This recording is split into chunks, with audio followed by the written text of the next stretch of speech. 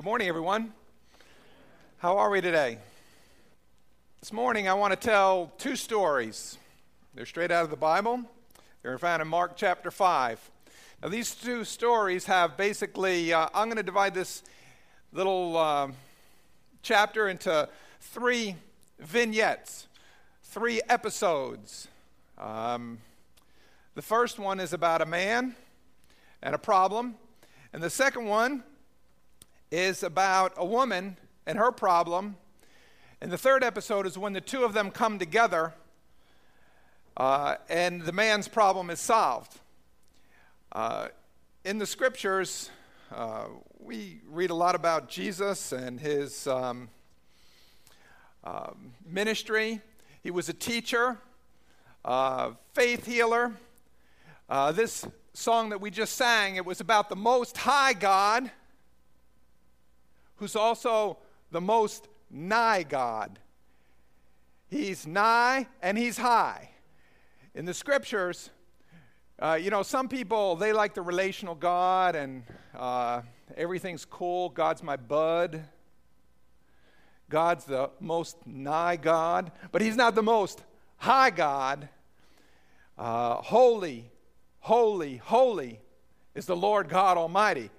He's not only the most high God, he's also the most nigh God.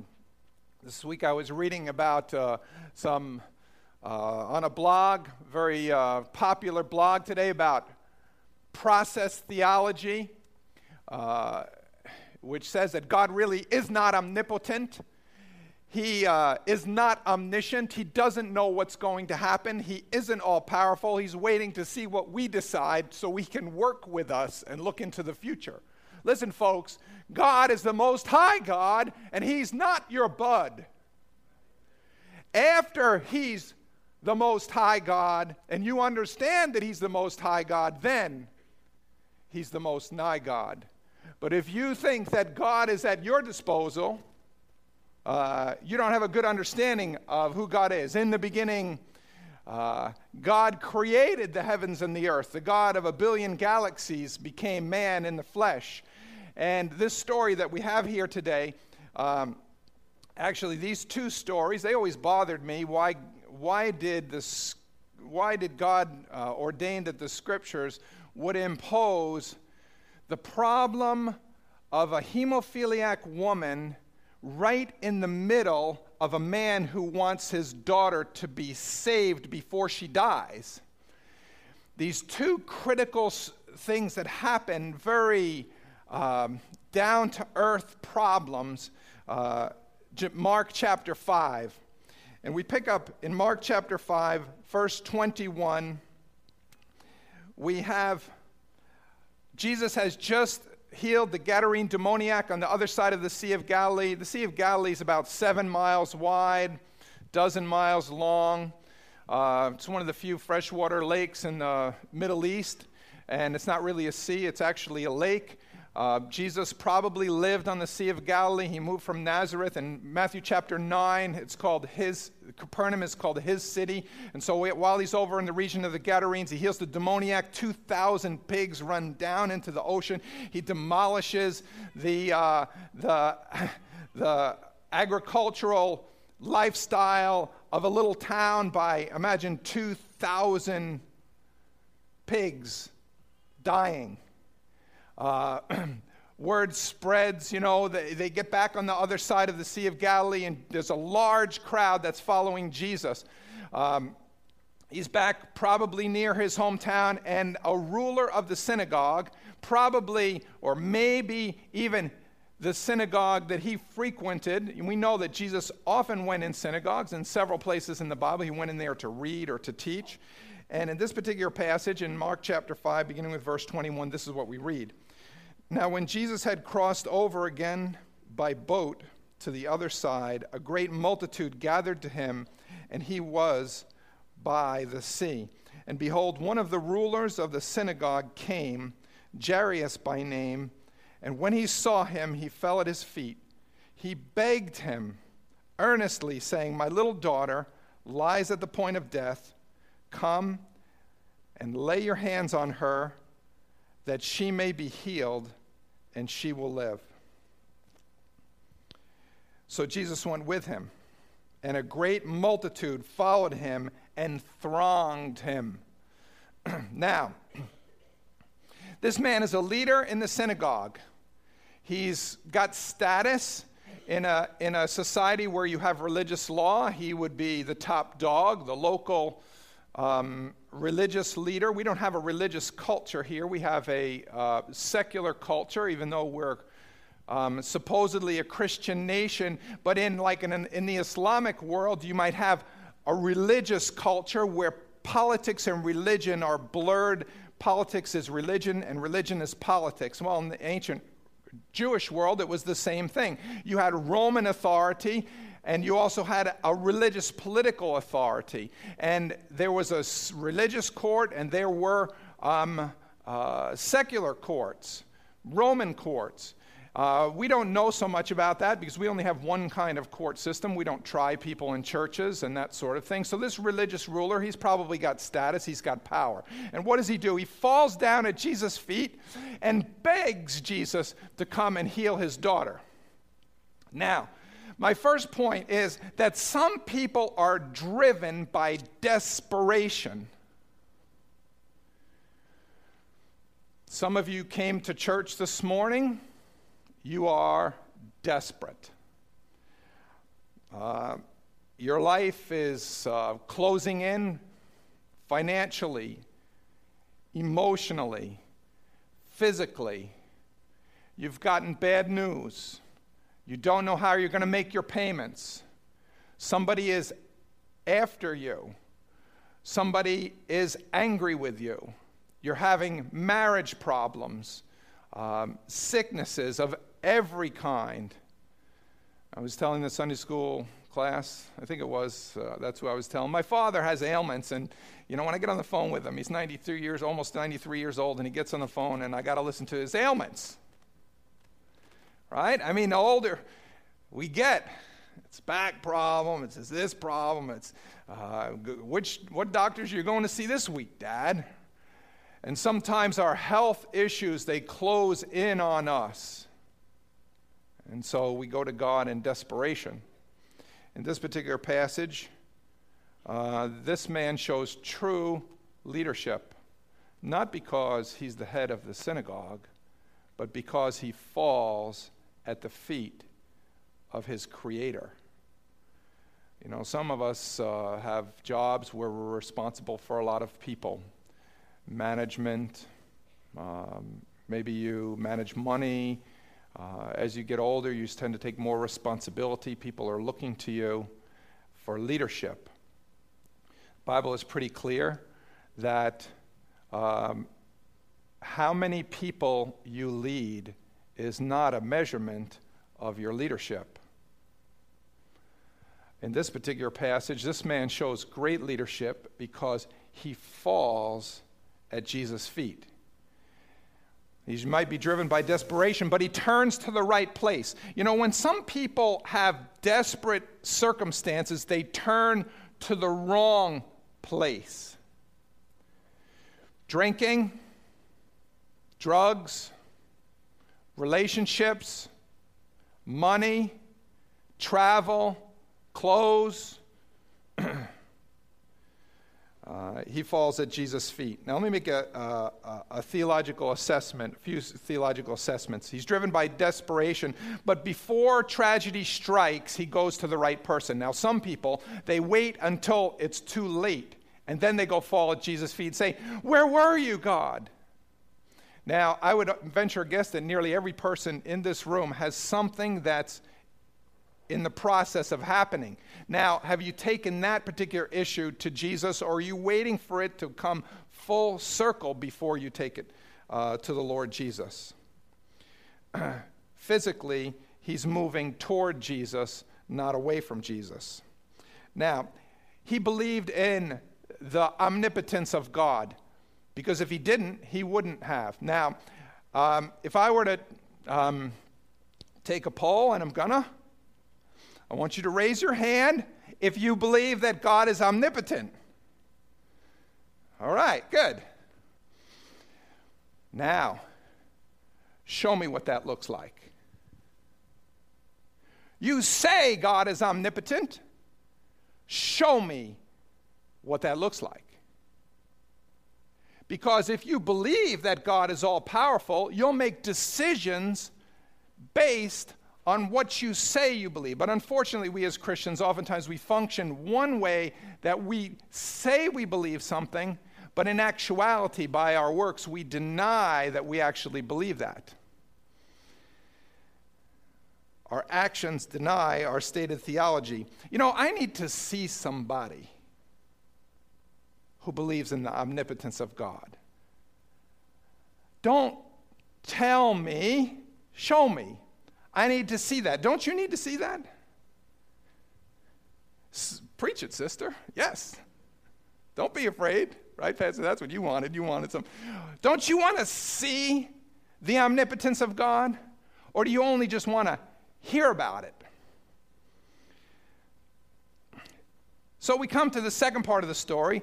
Number 2, this person is also driven by desperation. We pick up in verse 25. Now, a certain woman had a flow of blood for 12 years. Now, you got to understand that 2,000 years ago, they didn't have clotting factor and whatever they give people that have. Maybe she had some other issue, but it seems that if she'd been bleeding for 12 years, that there's a problem, right? Verse 26, and had suffered many things from many physicians. She had spent all that she had and was no better, but rather grew worse. It cost her everything. She was desperate. She went to doctors. Doctors couldn't help her. When she had heard about Jesus, she came behind him in the crowd and touched his garment. For she said, if only I may touch his clothes, I shall be made well. If I can just, there's a crowd there, and all I want to do is touch his clothes. If I could touch his clothes, I'll be healed.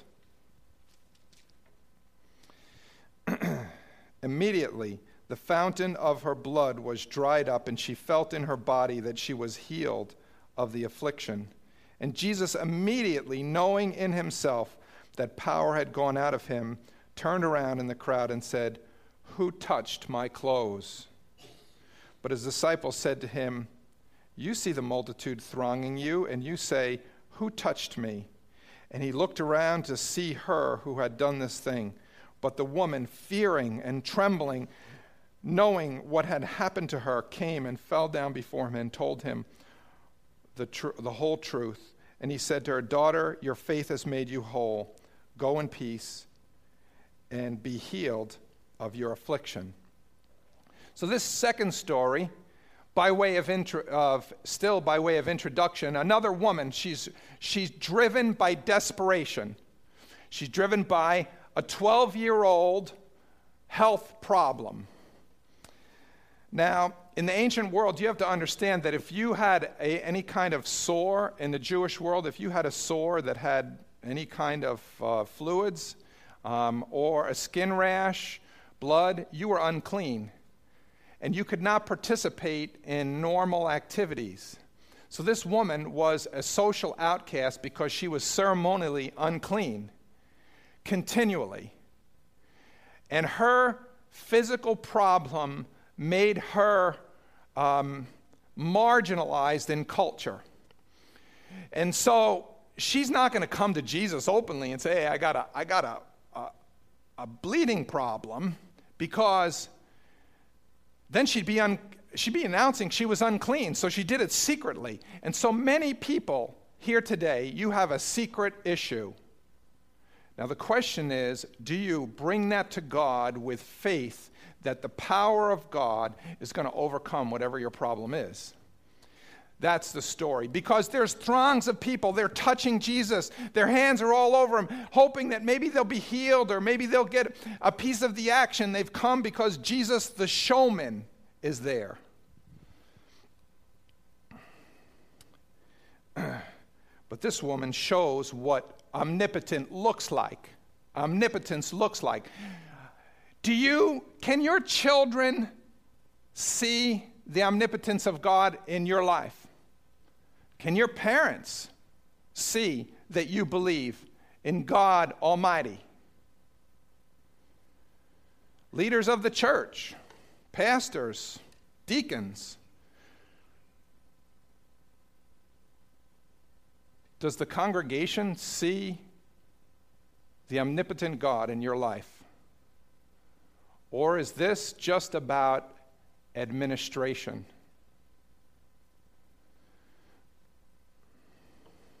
School principal.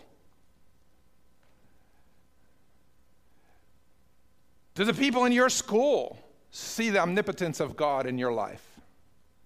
It's kind of a scathing question, isn't it?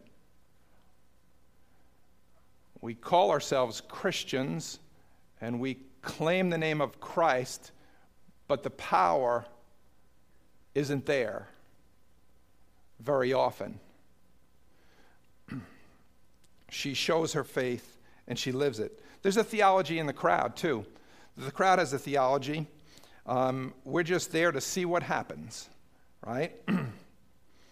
Now, right in the middle of this, we start the third episode, and these two people with two different problems. One's got a 12-year-old daughter that's dying, and the other one has a 12-year-old health problem. The 12-year-old health problem gets cured instantaneously. Jesus says some words to her, and immediately he's interrupted. Look at the text, verse 34. Daughter, and he said to her, daughter, your faith has made you whole. Now, I said in Sunday school, we talked about this, you Calvinists out there, it doesn't say God's faith that he gave you, it says your faith. You know, some of us hide, but you say, I don't have the faith. No, that's not the issue, that you don't have the faith. God gives you faith, and you deny to use it because you're obstinate and hard-headed. You know, if God would give me the faith, then I would believe. You hypocrite. You don't use the very faith that you have, and the Holy Spirit testifies to you today that what I say is true. Because you fail to exercise the faith and the Holy Spirit's conviction. Why did he bring you here today? Did he bring you here so that you could deny him once again? No. The Holy Spirit is there to be our teacher and our comforter and teaches us to exercise our faith, and yet we deny him.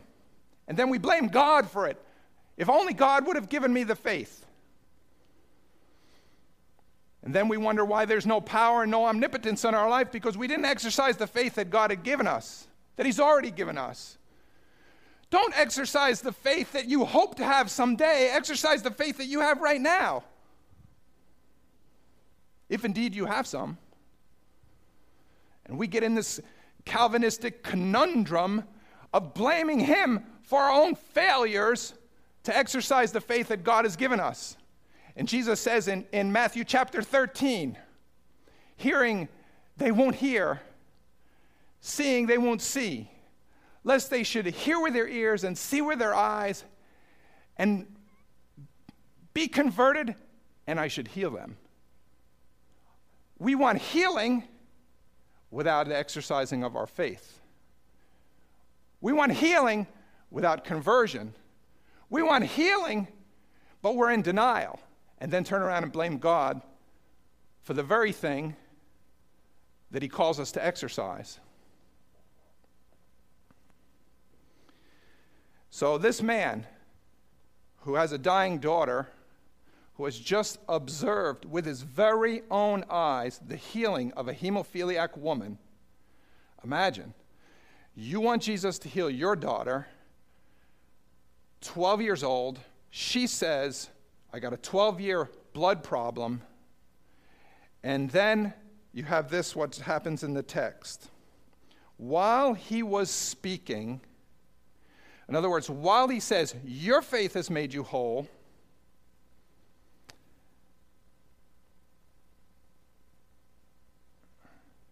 while he was speaking, some came from the ruler of the synagogue's house who said, your daughter is dead.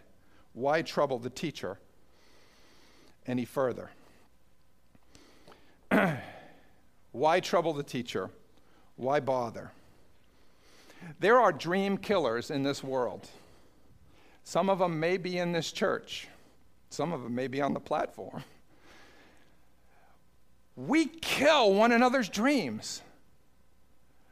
we allow people to come and say, your dream is dead.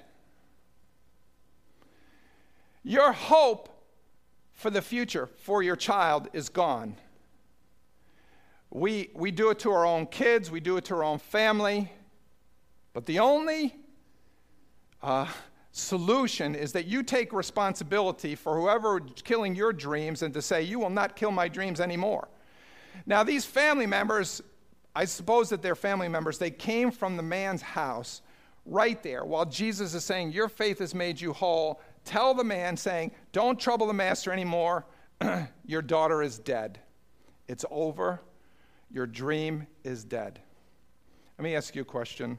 In your life, did you once have a dream? Did you once hope that maybe you would be this or that?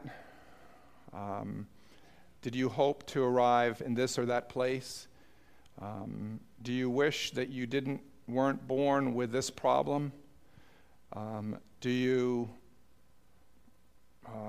been carrying something with you? And other people, they intervene into your life and they say, hey, your daughter, your hopes are dead. Now, what would you have done if you had seen the healing of a woman before your very eyes, and then comes in some members of your own family and said, she got what she wanted, but you're not going to get what you want?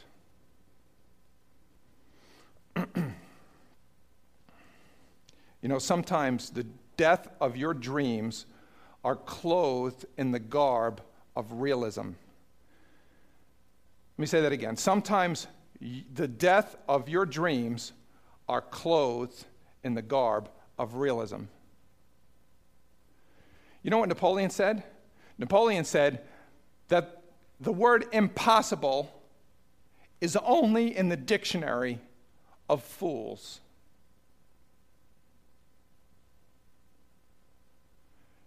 That word's in God's dictionary. It's right here in his dictionary. With God, all things are possible. With faith, Jesus said, nothing shall be impossible to you. This week I was rebuked by a 100-pound woman in this church.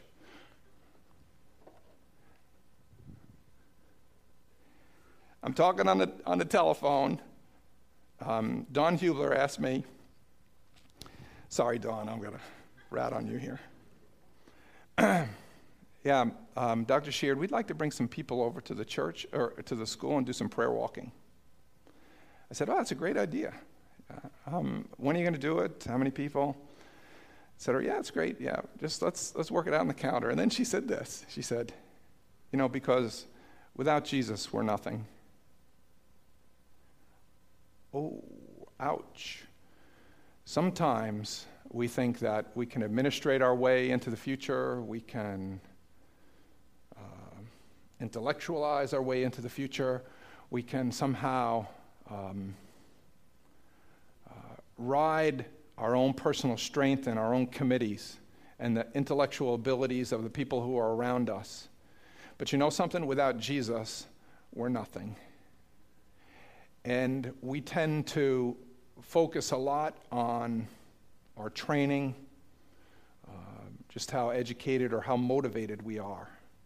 Listen, sometimes our desperation brings us to the end of our own personal motivation, and we don't have strength to get beyond our physical difficulties.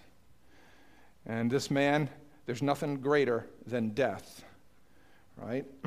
So right in the middle of it, he has he's got to deal with the family theology of unbelief. And some of you are in families, and members of your own family are not believers, literally. They might be Christians, but they're not believers. And I think there's a vast difference between a Christian and a believer. I hate to break that news to you, but Jesus seemed to imply the same thing, that there's millions that are touching, but only one who's laying hold. We come to church and we sing, but how many of us are actually praising, Brother BJ? We're all singing, but not everybody's praising. We're all praying, but not everybody's laying hold of the living God, believing that they'll be healed just because they touch the garment. Now, there's two groups here in this thing. Then one group informs the other. The person with the problem and the onlookers, and the family has partial faith, and their quality of their faith is not very great. They don't believe in the omnipotence of God, and they think being in the presence of Jesus is a little bit too much trouble. Why are you always going to church there? Why don't you stay home with me? You know, after all, don't you know, you're always up there at that church, you're doing the upward thing, you're doing Sunday school, the preacher's always calling you. Why are you always up there? You know, come on. Why are you always with Jesus? How come you're always reading your Bible? You know, half an hour a day reading your Bible? Wow, man, you only got 14, 15 hours of wake time. Why do you give it half an hour a day to meeting with God? When your friends think that being in the presence of Jesus is a little too much trouble, maybe you need to get rid of your friends. And this is what Jesus says when somebody comes in. And oh, that we would have friends like Jesus, so that when somebody comes along and says, don't trouble the master, don't trouble the teacher anymore, your daughter's dead, Jesus says this. And here's the message this morning. Do not be afraid, only believe. Do not be afraid, only believe. If I were Jesus, I would have turned and looked at the people from the house and said, why don't you just shut up? But Jesus says to Jairus, who had fallen at his feet and did the right thing, he said, do not be afraid, only believe.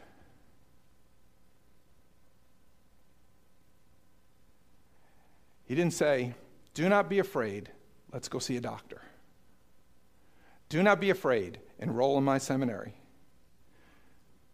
Do not be afraid, join my church. Do not be afraid, get baptized. By the way, I've done all those things. Go to seminary, join the church, blah, blah, blah. But Jesus says, do not be afraid, only believe. There is a difference between a seminary grad and somebody that actually has faith. Faith is the substance of things hoped for and the evidence of things not seen. The person of faith sees it before it happens and believes that God is able to do something. Jesus says to him, don't be afraid, only believe. Obviously you don't, you've fallen at your feet, let me escort you home. And so he takes this man home to his house, and when they get there, there's people wailing. Now, if any of you know about Eastern culture, oh, they scream, they're out in public, oh. Collectively, dressed in black, usually, at least in modern culture, when they wail, they put on wailing garments. And so you know what's happening there. Somebody's died. And everybody's there, and Jesus only takes 3 people with him, it says. Look at the text. And he permitted no one to follow him except Peter, James, and John, the brother of James. And then he came to the house of the ruler of the synagogue and saw a tumult and those who wept and wailed loudly. When he came in, he said to them, why make this commotion and weep? The child is not dead, but sleeping. And they ridiculed him, and when he had put them all outside, he took the father and the mother of the child and those who were with him and entered where the child was lying. And he took the child by the hand and said to her, he's got the dead child's hand, takes her by the hand, Talitha Kumi, which is translated, little girl, I say to you, arise. Immediately the girl arose and walked, and she was 12 years of age. And they were overcome with great amazement, but he commanded them strictly that no one should know it and said that something should be given her to eat. Now, listen, if there's people in your life that are wailing and have killed your dream, they need to be thrown out of your house. Now, how you can figuratively throw your relatives out, I don't know. But I am sure you'll find a way. Because sometimes God says, you have some bad company, and the bad company is in and around your house, and it's time for you to separate yourself from them, whether it's mentally, physically. Some of you young people, especially up there in the back row, and my buddies who I know really well. Listen, you walk with people, they mock you. Your dreams are dead, the whole Jesus thing. You got to go to church, I know. Listen, sometimes we just have to cast out the mocker. Now, Jesus, I'm sure he did it in a nice kind of way. Would you ladies please go do your wailing somewhere else? I have some work to do. The child's only sleeping. God is someone who calls things that are not as though they are. Was Jesus lying when he said she's only sleeping? No, she was dead. But God, in Romans it says, calls those things are not as though they are. And our God can call your dream and raise it from the dead. Now, some of you, your dream already died. And the thing about Jairus, and the thing that always bothered me, is why was the hemophiliac story right in the middle? She had total faith. She didn't even need Jesus to acknowledge her. She knew that he was God Almighty, and all she needed to do was just reach out and touch him.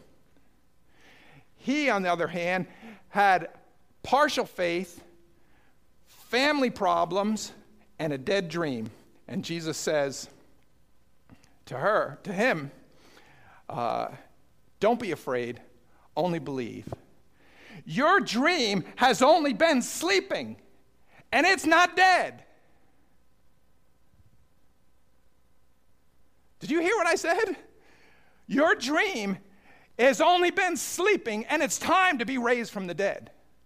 But that's a dream I had, Dan, that's a dream that I had when I was 20. There is no way that God is going to raise that from the dead. How do you know? If it's still in your mind, and you can't get away from it, maybe that's God's dream for your life. And it died for a reason, to be resurrected right now, because before now you didn't have the faith and Christ to walk you by the hand to get that dream together. Now, I love to preach to the old people. Noah was 500 when he started building the ark. When any of you reach that age, you can turn off my message this morning. But I don't care how old you are. Man, imagine the arthritis the man had. He finished when he was 600. Good thing he had 3 sons. Listen, your dream's only sleeping. The question is, Jesus speaks to it. Talitha Kumi, rise up. You know what? She arose, and they said, give her something to eat. She's walking. Does your dream have legs? Does your dream have legs?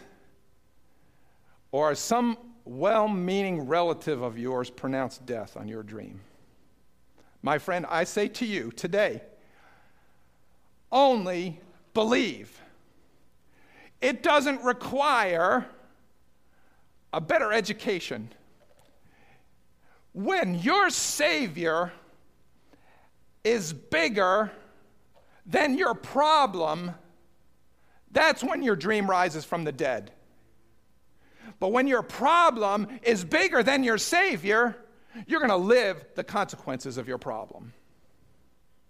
And we don't want to only believe, because it's so much easier to go with the collective flow of people that touch the garment of Jesus without any real faith, because they're there just for the show. Why do you come here on Sunday morning? Do you come really expecting God to meet you today?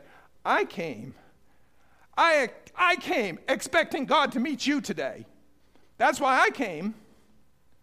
Only believe. Do you want to put your faith in God where he'll actually do something and resurrect your dream? And I doubtless say that many will walk out of here today saying that's a hope, but it's not a reality. I would hope that some would say, I need to make some circumstantial changes in my life. I need to put people out of my house that are wailing because my dream is dead. I worked with a man about 25 years ago, mopping floors in a New York City public school. He said, I wanted to be an agricultural missionary, and I never did it. So now I have a little farmette up near Binghamton. Listen.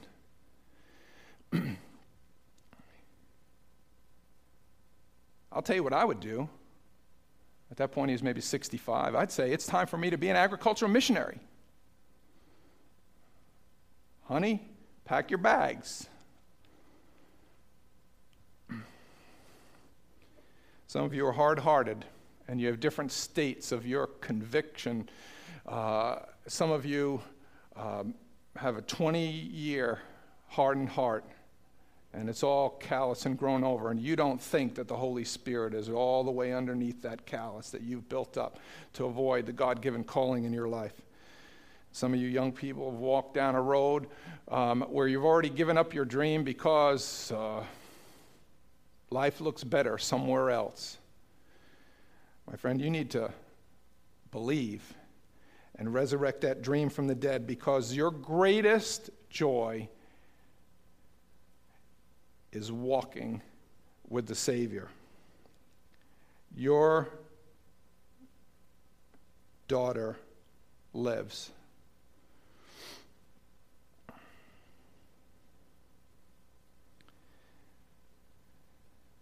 In summary, we come to Jesus in our desperation. Some of us have the faith just to touch him and be healed. Others need to be walked back to their home and shown with their own two eyes that the people that they're associating with are really not good for them and their faith. And they need to be cast out of your life.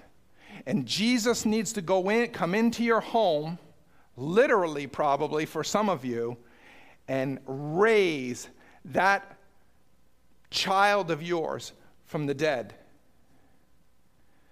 And you don't need to go broadcast it.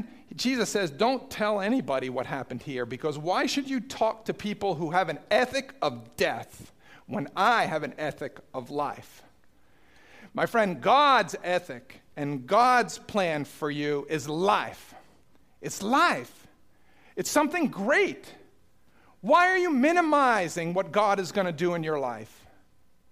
Jesus says, fear not, only believe. Father,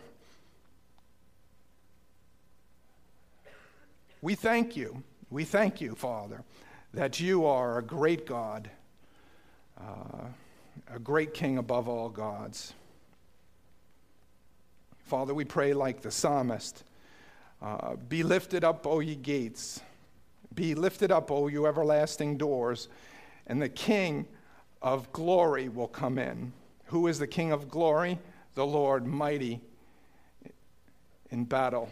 Father, we pray that you would do battle in the lives of our people today, and that they would humble themselves, fall at your feet, recognize their faith issues, cast out the family and friends that weep and wail over their dead dreams, and that you would raise them up for your honor and glory, Father. And we pray this in Jesus' name.